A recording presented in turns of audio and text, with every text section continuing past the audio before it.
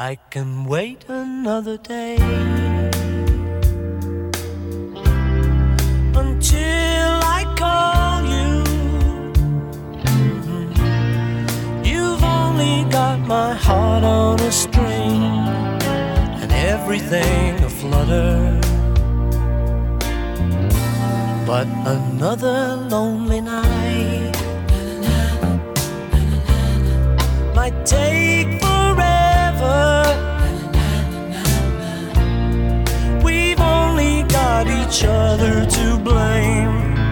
It's all the same to me, love, 'cause I know what I feel to be right. No more lonely nights,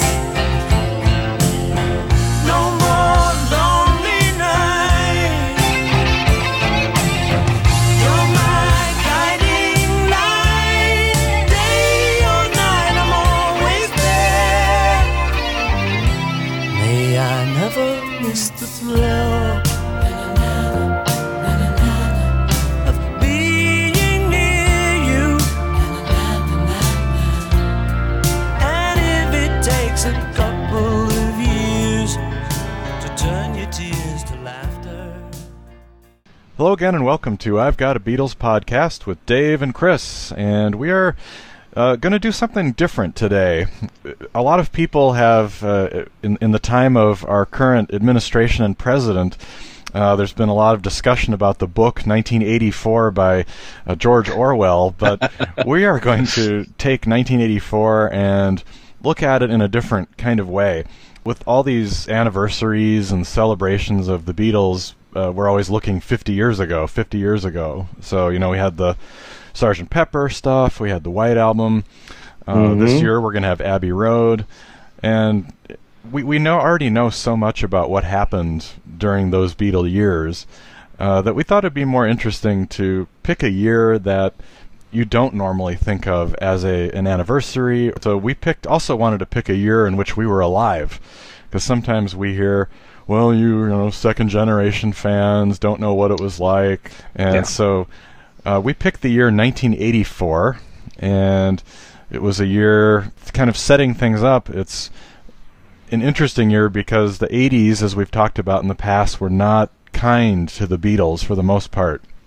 And it started out terribly with John Lennon, well, even earlier with Paul McCartney and Wings breaking up because of his marijuana arrest and trying to smuggle, and then Wings breaking up, and then Lennon, and so they're kind of adrift after a while. So yeah, we'd had if you think about it, Paul had some big success in the early 80s with Tug of War, worked with Michael Jackson. George pretty much dropped out after Gone Tropo. Ringo was having a lot of drinking problems and just not really having any sort of artistic contribution. He was dropped by record labels. And so it's kind of a weird time. And so 1984, what we're going to look at today, and that first song that we heard was No More Lonely Nights from, again, a very, how would you describe it, adrift kind of project from Paul. Give my regards to Broad Street. Well, before we get into that, Dave, I was thinking maybe we'd talk about, just to contextualize what was going on overall in music at the time in the 1984.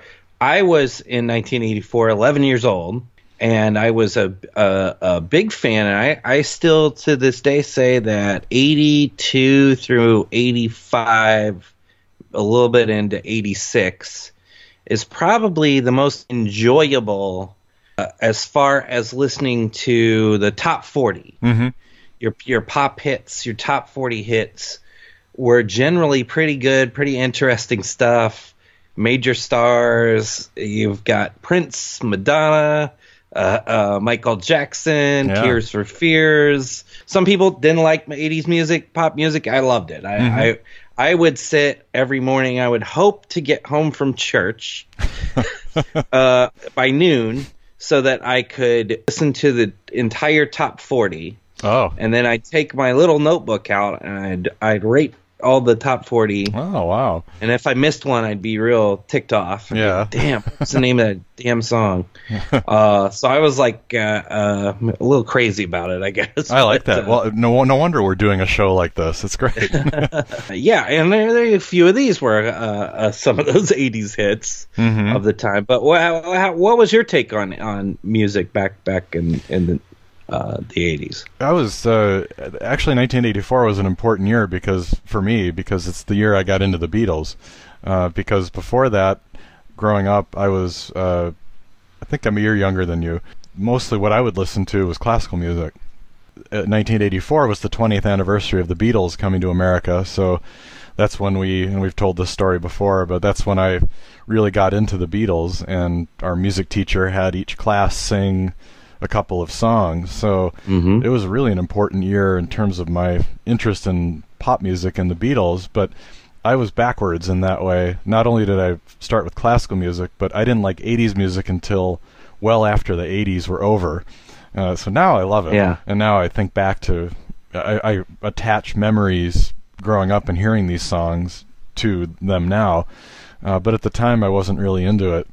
But like you said, I wanted to read from Rolling Stone, who called 1984 the greatest, what do they call it? Pop's greatest year.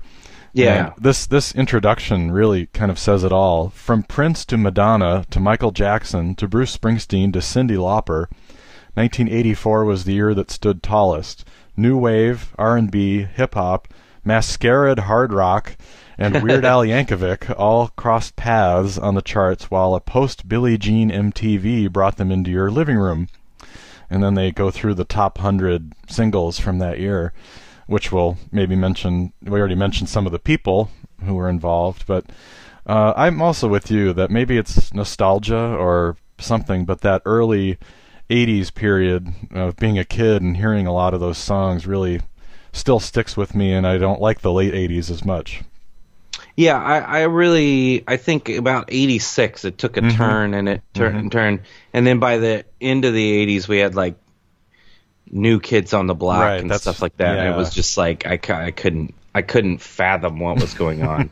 But if you dig up any pop hit, like what's good to do is look at the top 40 and like go down to like 38 and find one you haven't ever heard, and listen to some of those songs. They're really great, really great, interesting stuff, deep in the charts in the 80s.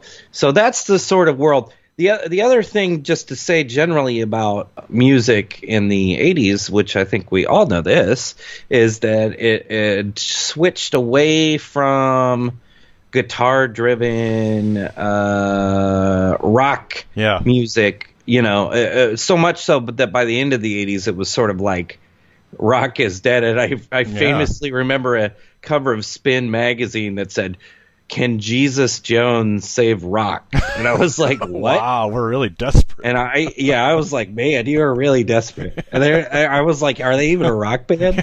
Exactly. And of course, we know who saved rock. It was a 1-2 punch of Guns N' Roses. Yeah. Followed up by grunge rock and that's what I was going to say. Nirvana. Yeah. Nirvana. So that saved rock, and sort of like 90s became mostly guitar driven and hardly any synthesizers used. But so this era, what we're talking about, I think it's important to say it just because of a few things we're going to play here. Very, very synthesizer driven beats and synthesizers. But even broadening it out too, as I mentioned that the 80s were bad to the Beatles for the most part. How about other classic rockers too? Think about like what were the Rolling Stones doing in the early to mid 80s? Not Bob Dylan. Where was Bob Dylan? Bob Dylan was doing Empire Burlesque, and then he started out with the Christian phase, and then Empire Burlesque, and these kind of sort of dreadful, half dreadful albums that just went nowhere.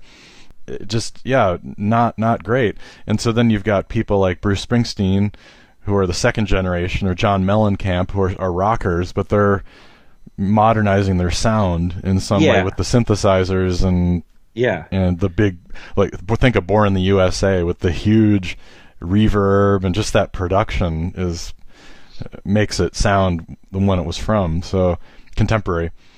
So yeah, it's strange. And so you've got the the three Beatles and trying to figure out what to do. And where is their place in all of this? And I think it's interesting that so Bruce Springsteen was successful at translating his music. Some of the older rockers, like you're talking about, well, the Beach Boys were successful, but in retrospect, everybody is like, that's the lamest thing ever. Yeah. Same with Grateful Dead. Mm-hmm. They had a mega hit. Yeah, they did. Touch of Grey. Mm-hmm. But that's a lot of people's least favorite kind of Grateful Dead era. So the older generation of sort of 60s rockers, a lot of them had just kind of disappeared and didn't know what to do, and they weren't getting signed, and it's the 80s are their lean period. Yeah. And I think the 80s are a lean period of a lot of these Beatles. But there is definitely activity in 1984 for each of them. Mm-hmm. Starting with what we opened the show with there, No More Lonely Nights, and Give My Regards to Broad Street. Yeah. So No More Lonely Nights, a hit, the single reaching number 6 in the U.S. and number 2 in the UK. Oh, I didn't know it did that well. I knew it was big, but that's pretty big. Top 10. Yeah. So pretty sizable hit for Paul there, but it's attached to this film. Yes. What's your take on this film? You've watched the whole thing, right? About 20 years ago. Yeah, and I've only haven't seen it since. Misguided in a lot of ways. Again, it goes back to this theme of floundering around. So Paul comes up with an idea for a movie with a really flimsy plot, and then decides to re-record a bunch of his hits for no great purpose, and not very well either. I was listening to all of Give My Regards to Broad Street, the CD, the other day, and I just kept saying why, and this doesn't add anything at all. It is song for song worse versions of each of the songs. Yes. That's the biggest problem here. Mm-hmm. Number one, had this been a movie where he's like, whatever the loose plot of it is. Yeah. I think Roger Ebert called it as close to a non-movie as you can get. Because it's basically just like the tapes are lost, they do nothing, and then they find the tapes. Non-movie.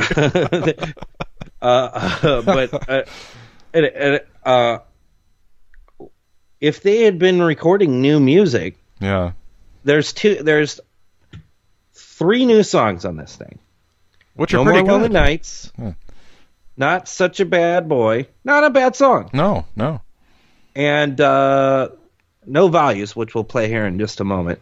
Yeah. And then all the other songs are like either recent or a few very recent, like Ballroom Dancing and So Bad, Wanderlust and Wanderlust, and then some Good Day Sunshines and Here, There, and Everywheres and Yesterday and For No One. Mm-hmm. And his reasoning, I listened to one interview, and his reasoning was, well, a lot of these I never got a chance to play live, so it's great to go and have re-record these with the full orchestra and stuff, and they all just sound toothless. Yes, weak, very weak. So you already, in fact, the only memorable things I remember from the movie, I remember the ballroom dancing sequence.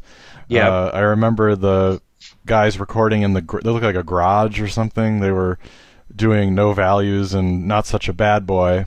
And I remember Ringo and Linda in there, and then painting their face white for some reason. Oh yeah, for silly love songs. That whole sequence with the weird dancing and stuff we talked about in some other episodes. So just really real misfire. Weak stuff all over.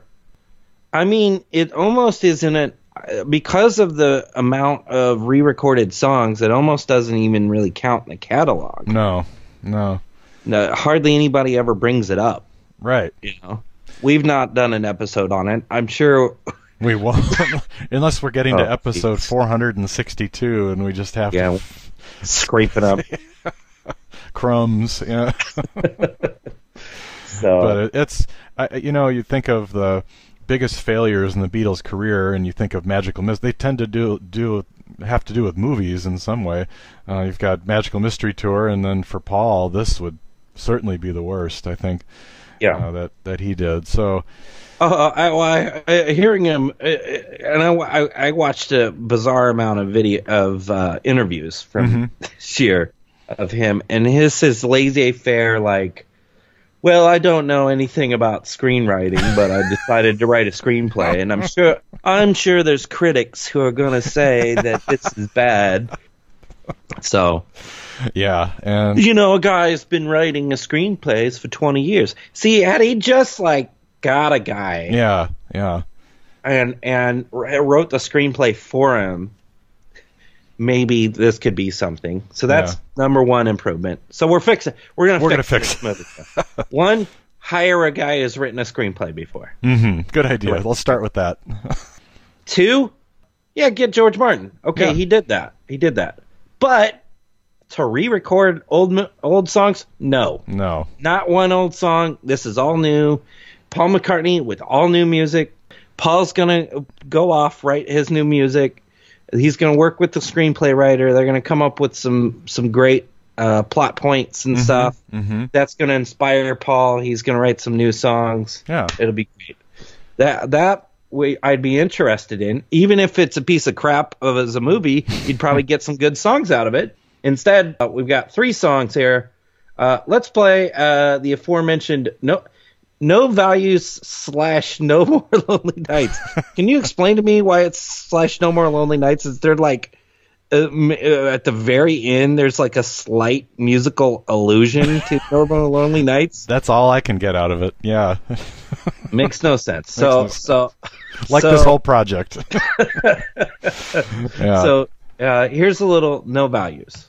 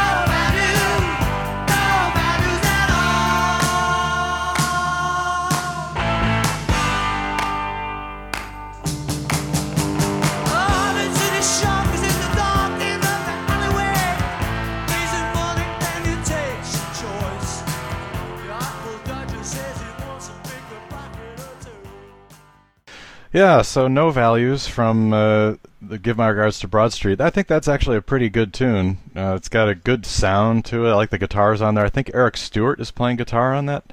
I remember him in the video, or he's in the movie.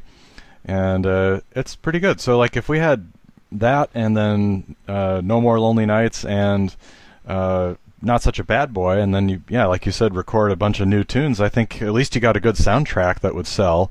And be a lot more interesting. So we were talking before we recorded here about No More Lonely Nights, and you had said that you may have liked it more back in 1984 than you do now. So what's your feeling on that single? Well, it's a decent song, but the production is so 80s in it, and it really, particularly the terrible guitar sound. By David Gilmour? I love David Gilmour, but it really is bad sounding now. It kind of sounds like it would fit on a Journey song or something along that period there. Yeah, it just doesn't hold up. It's like it's that really processed kind of. I remember when I was just starting playing guitar and stuff, and then I was like, you think like, oh, I'll get the big gadget, and so I got some processor type, really electronic thing, and like almost every setting made your guitar sound terrible. I remember those things. And you'd play it through a PV amp that also had had like terrible chorus and bad sounds on it. So it just is kind of a that's the bad thing of the 80s. Either you look at it as that's how it was, or you just kind of cringe now at some of the sounds of the drums and the guitars. But it's not a bad song, and it's certainly catchy, and I think it's got all the good McCartney trademarks. Just has a little bit of a dated sound now. But that's pretty much all that Paul was up to, as far as I could tell. I mean, that's a lot of stuff, but he really focused a lot on "Give My Regards to Broad Street" and doing that work. So I know. And then he kind of dropped out for a little bit, and then came back with "Press to Play" and "Spies Like Us." Also, not the greatest period. So did you know, by the way, this is a little trivia for you, that a video game based on "Give My Regards to Broad Street" released for the Commodore 64 oh no and Sinclair ZX Spectrum home computers in 1985. No way. You have to go find the tapes? Oh my god. What the hell could that have been?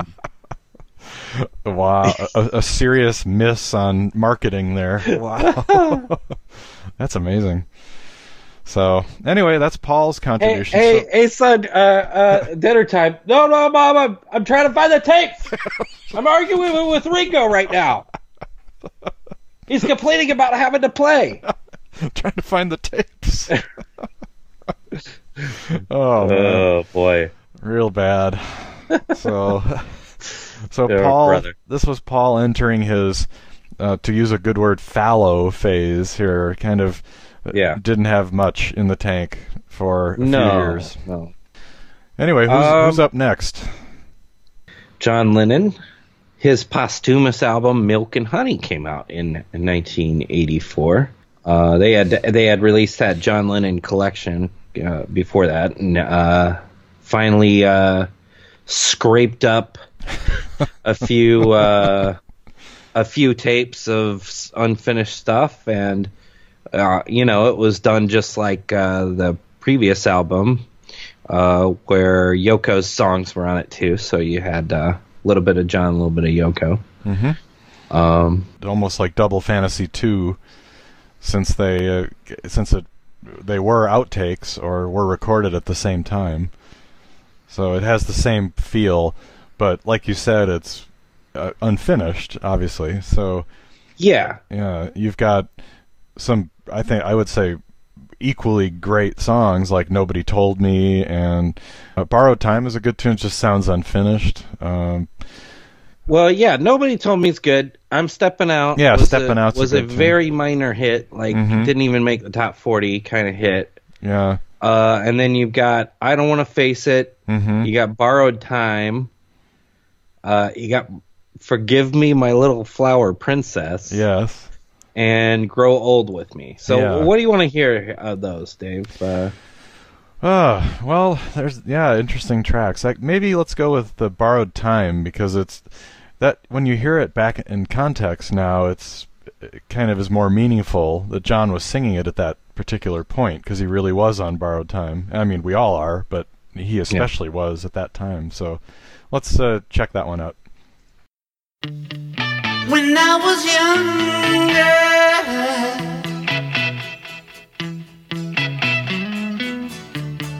live in confusion, deep despair. When I was younger,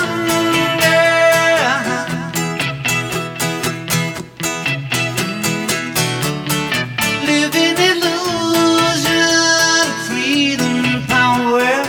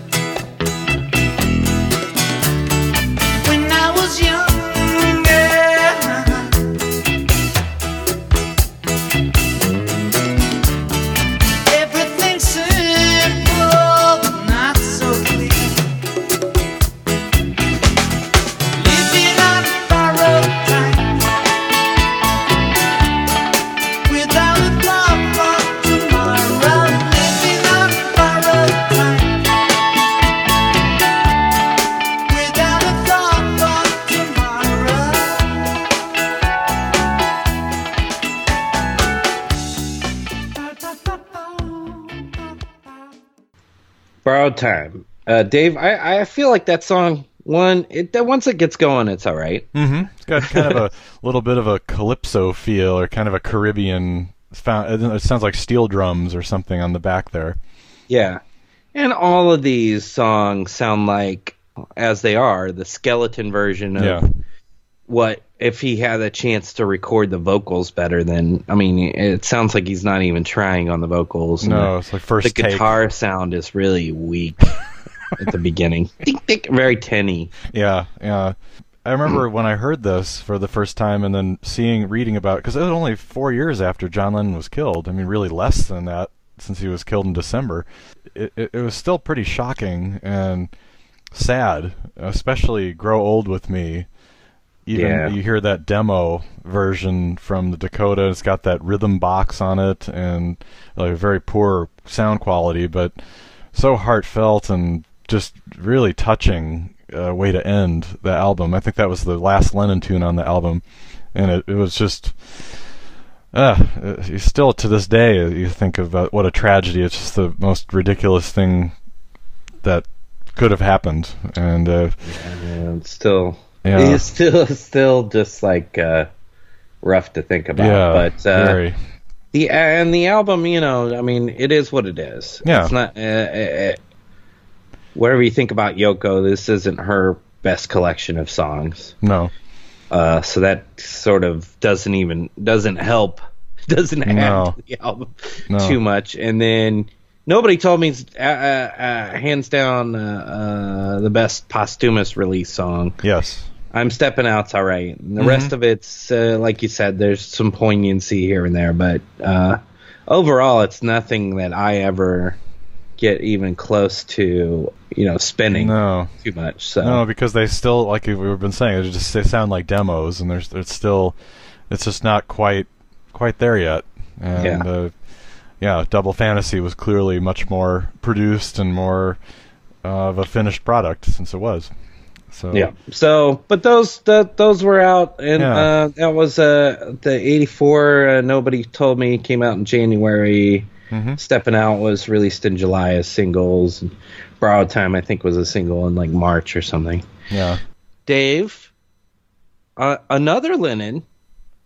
Yes. A very significant. Yes. Release. It really opened the eyes of everyone. The debut studio album by singer-songwriter Julian Lennon. You're holding up your original vinyl copy of it. Yes, I bought this probably maybe a year after it came out, or very close after it came out. I have my original vinyl, 1984 Charisma Records, a Warner Communications company, and it was very striking. It's still. I think a lot of there's some filler tunes on here, but I think it does hold up pretty well. And at the time, everyone just kept talking about how much he sounded like John, how much he looked like John, and he was like the second coming of John in some ways. Yeah. And he does, obviously. His voice is very reminiscent. You can definitely tell the family genes, and he looks like him with 80s gear. And he did have some hits, including Volat, which is the title track, which is still a pretty good tune. Yeah, Volat hit a top 10 single on the U.S. Billboard Hot 100. It was a single in 85, but the album had come out in 84. We're going to listen to this one, another top 10 hit in the U.K. and the U.S., released in September of 1984.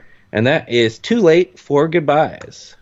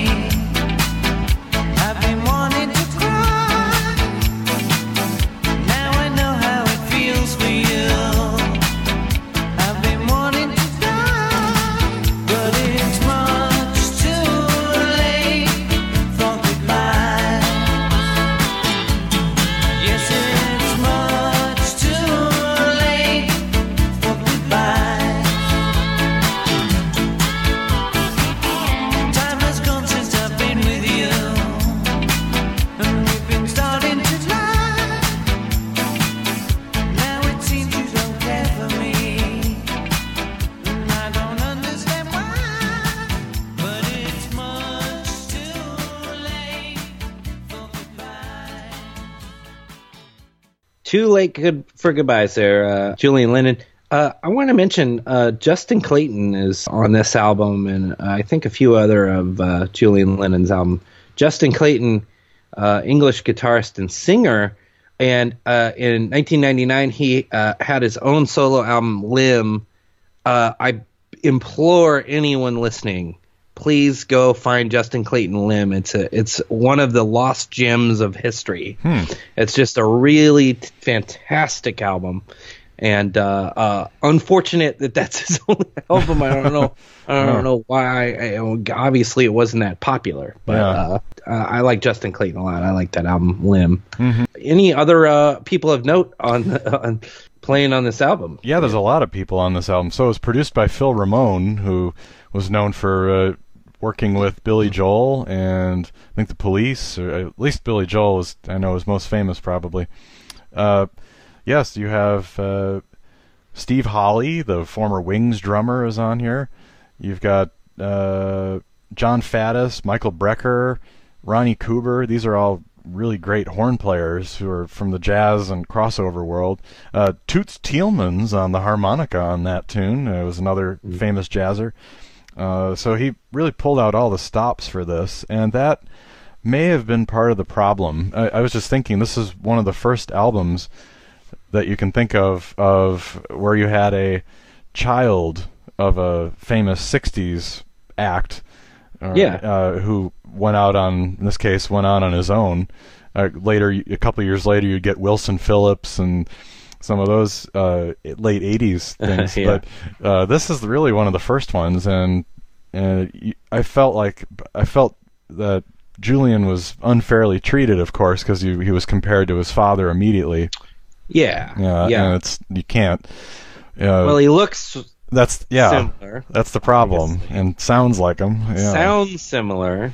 Sounds like John with a much weaker voice. Sort of an issue. Yeah. And the song "Volat" even more so sounds like it's almost playing a little tribute to John. Just some of the music in it sounds very Beatle-y. So I felt like at the time, like, oh, this is gonna be great. Yeah.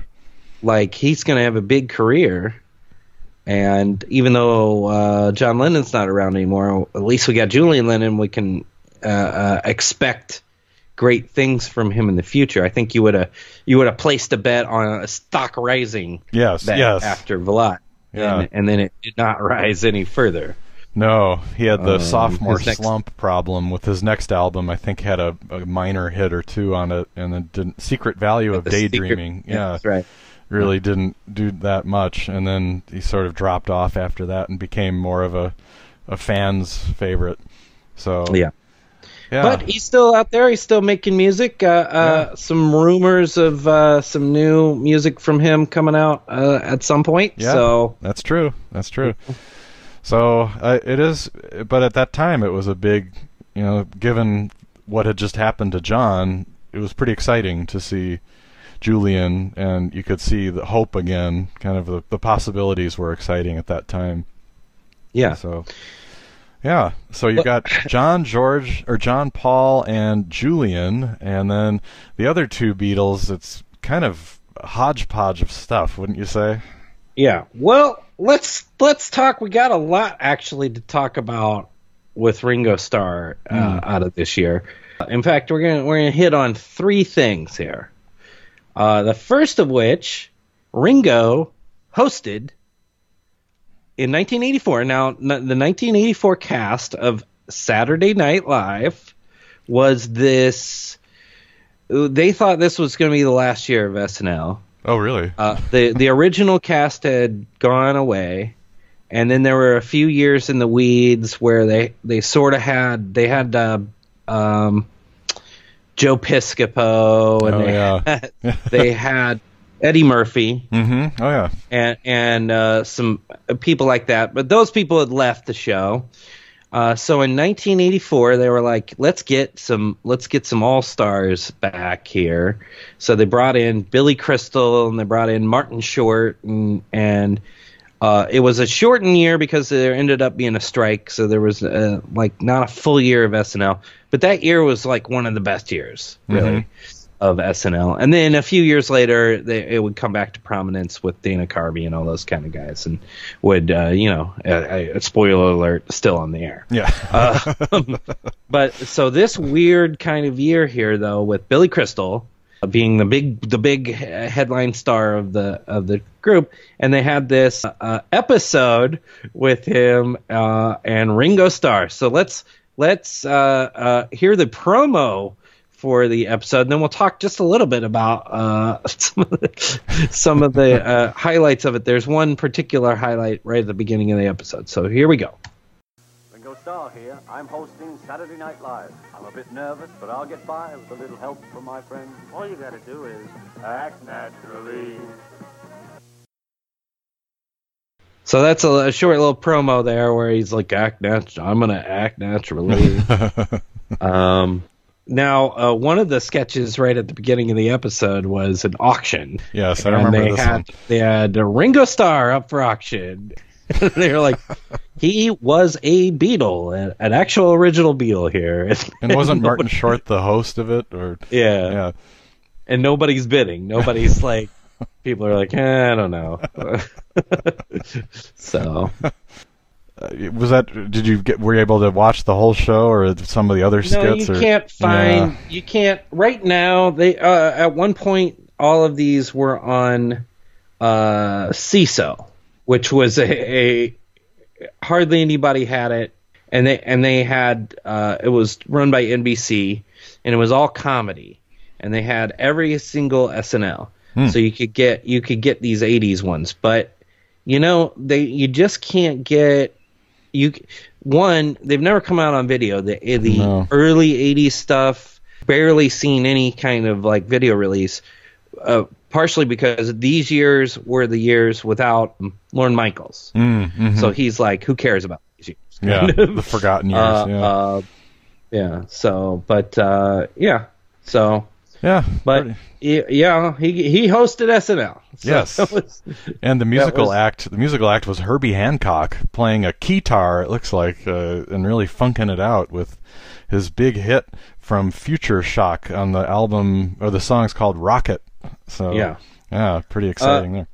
If you do find this and watch it, there will be a couple things that stand out now in this era that kind of you scratch your head out. One is in his opening monologue, it's him and Billy Crystal playing Sammy Davis Jr. Oh, which at the time was all right, but now it's like, oh brother. Yeah.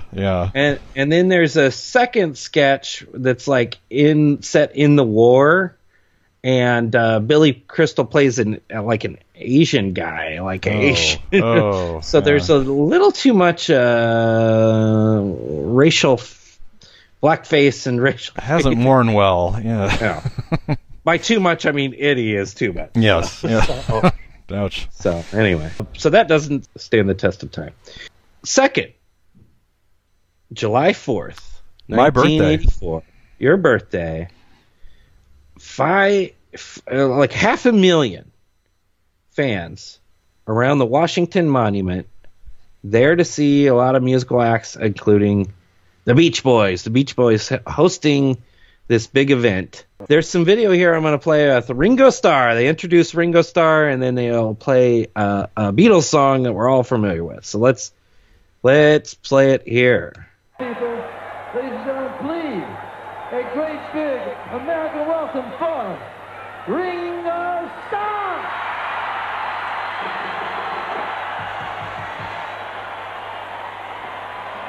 I want to hear it! Beatlemania!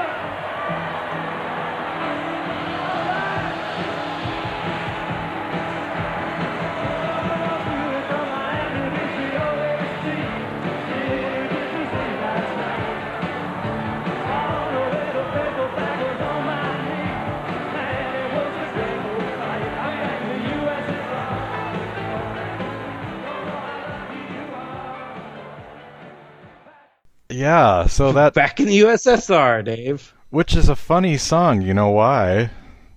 for Ringo to be playing on. Yeah. Yeah, I guess he always wanted to play on it because he didn't on the White Album. So Yeah. here you go. Here's his chance. got his play. chance. Yeah, and then after they play back in the USSR, I think they do a very extended version of Good Vibrations that they jam for a while on it with everybody in sight on stage. But the quote I read from some of the comments about this is that Ringo said later in an interview he didn't even remember that he was there or that he played. Yeah. Yeah. So how does he look on that performance? Well, he looks ragged. He looks maybe like he's had a few. And it's the 4th of July and a loose performance and stuff, and he's guesting, so right. Can't really rake him over the coals for that. I can rake him over the coals though for looking terrible and very hungover in every single interview from this year for promotions for a kids thing. Yes. That was terrible. That kids thing. Okay. First, let's just say Thomas and Friends debuted in 1984 and is a great thing, and Ringo does a great job in it. Let's hear a little from episode 1 of Thomas and Friends. Thomas Gets Tricked. We'll just hear a little sampler here. Thomas is a tank engine who lives at a big station on the island of Sodor. He's a cheeky little engine with 6 small wheels, a short stumpy funnel, a short stumpy boiler, and a short stumpy dome.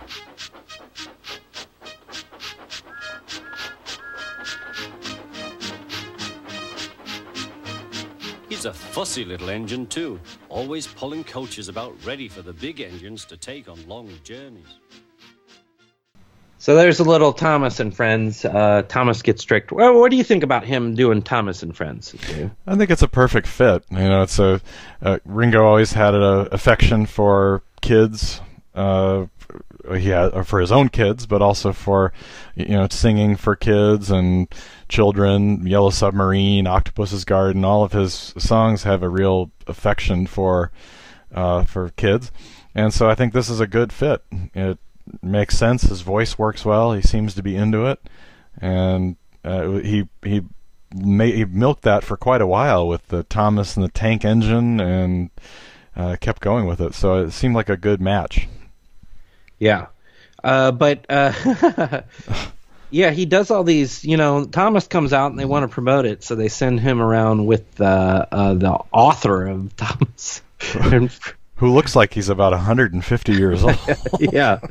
And so there's particularly this one interview with him on TV AM from 1984. He's wearing sunglasses and he's just very haggard. And there's one of the interviews he fakes being asleep because it's it's so early. And everybody kind of laughs it off, but it's very uncomfortable. I don't know if you read it the same way. Yeah, I thought so. He couldn't really, he was not giving good answers either. He's definitely kind of out of it.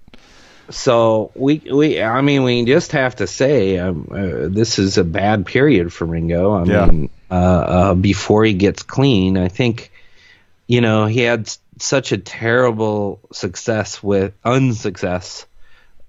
with Stop and Smell the Roses, and then this Old Wave didn't even get released, really. Yeah. So it just was a really not good for his musical career, period. And he's still drinking, and he's still just kind of not having a good time. Thankfully, he'd go to rehab. He'd get sort of straightened out, and then he'd change his career to being a, as we said in the Defending Ringo episode from a couple of years ago, just really a great thing that he put together this all-star tribute band and kind of resurrected the careers of some, the guy from Asia and some of those guys who don't have anywhere to go. Todd Rundgren. Yeah. Like that. And, that was really the big turning point, I think, for him. So it's adrift at this point, clearly having a lot of problems. So But yeah, at least he was out there compared to George, who was hardly around. Speaking of adrift. Speaking of adrift. Yeah, well, this is I like to refer to this as he has gone tropo. You know, yes. He went tropo and then he stayed tropo for quite a while. Yeah, all the way until his big comeback in '87. Yeah, with our good friend Jeff Lynne. But if you take out a magnifying glass and you look around, you can find one performance from George Harrison. Now, George was pals with Ian Pace and the late keyboardist John Lord, both from Deep Purple. And Deep Purple was going to be playing in Australia, Sydney, Australia, in December of 1984. And who shows up on stage? But George Harrison, they don't even announce him as George Harrison. They announce him as like Arnold Grove from Liverpool. But there is a video out there, and we'll play you a little of it, of Deep Purple featuring George Harrison playing Lucille.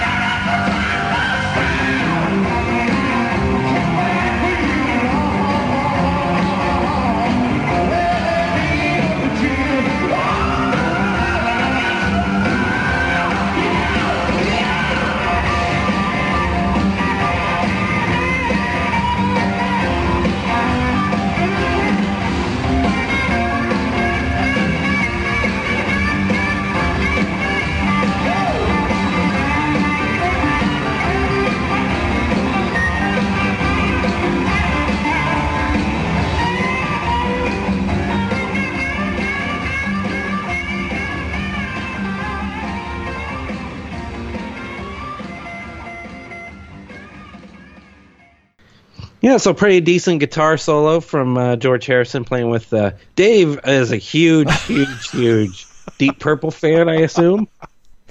I can name a total of one song, "Smoke on the Water." Right, that's the only song I know. So, well, I was looking at this article that says how George Harrison ended up on stage with Deep Purple. This is from UltimateClassicRock.com, and then if you scroll down, it says Deep Purple albums ranked, and then it's 21 albums. But really? That was like 21 albums. Deep Purple albums. Holy crap. Wow, we got a lot of listening to do. I've listened to one, which is the one with Smoke on the Water on it, and I probably skipped everything but Smoke on the Water. Exactly. We got a lot of listening to do here this weekend. Yeah. So. Wow. Yeah. So yeah, the album Machine Head, Smoke on the Water. Oh, all right. 1972. So, oh boy. Wow. Yeah, not a big Deep Purple guy, I assume, and neither am I. Neither am I. No, kind of a fun track. Obviously, just a blues and a Little Richard tune, and not too exciting. But they were having a good time on stage, and George sounds good, so it's nice to see him up there, and at least he got out and played a little bit. Yeah. So that's what everybody was doing, but Dave, we'd be remiss if we didn't mention what I think to be maybe for guys like me and you, one of the most formidable things that happened in 1984, and that is the release of the Complete Beatles. Yes, this movie, home video. Yeah, this movie, it still holds up well, and for some odd reason, it's never been really re-released. I don't know what happened, but well, I think what happened is this. the rights are owned now by Paul McCartney. Oh. He bought the rights for it so that he could use some of it in the anthology. Aha, okay. Is what I've heard. Okay. And so, it sort of came out a little bit in 82, but 84 is the big seminal moment because that's when it comes out on VHS. Yes, which is how we all saw it. And I don't know about you, but I might have rented this like 3-4 times. I did. And then when I could buy it, I bought it on VHS. And I think you and I could probably quote lines from it because it was recorded and filmed at a time when all these people were still alive and still doing stuff. So you had Phil Collins in there, I remember, Marianne Faithfull, Roger McGuinn of the Byrds, just all these big name people, George Martin, Derek Taylor, I think, was in there. Yeah. And I just remember it started out with Alan Williams. Yeah, Alan Williams, right. And of course the narration from Malcolm McDowell was just like fantastic. Fantastic. So it was very important for young Beatle fans at that time to have something like that told the story, but with principles and people who were there. I did dig up a little sampler here. This is Malcolm McDowell, and he's talking about basically it's the introduction in the film of George Martin, and then we'll hear what George Martin thought of the Beatles when they first started them. George Martin was as unlikely a producer for a rock and roll group as Brian Epstein was a manager. Although trained as a classical musician, he'd been producing eccentric comedy records at Parlophone, a specialty label owned by EMI. Ever on the alert for new ideas, Martin was intrigued by the demo Brian played. The music wasn't frightfully original. There were no great songs there. It was just the sound was interesting. I arranged a recording test with them in Abbey Road, No. 3 studio, which meant I was going to spend a couple of hours with them finding out what they could do. They had a very, very funny version of Please Please Me, which was rather slow. They did have Love Me Do. Weird things like Fat Swallows Your Feet's Too Big or Till There Was You.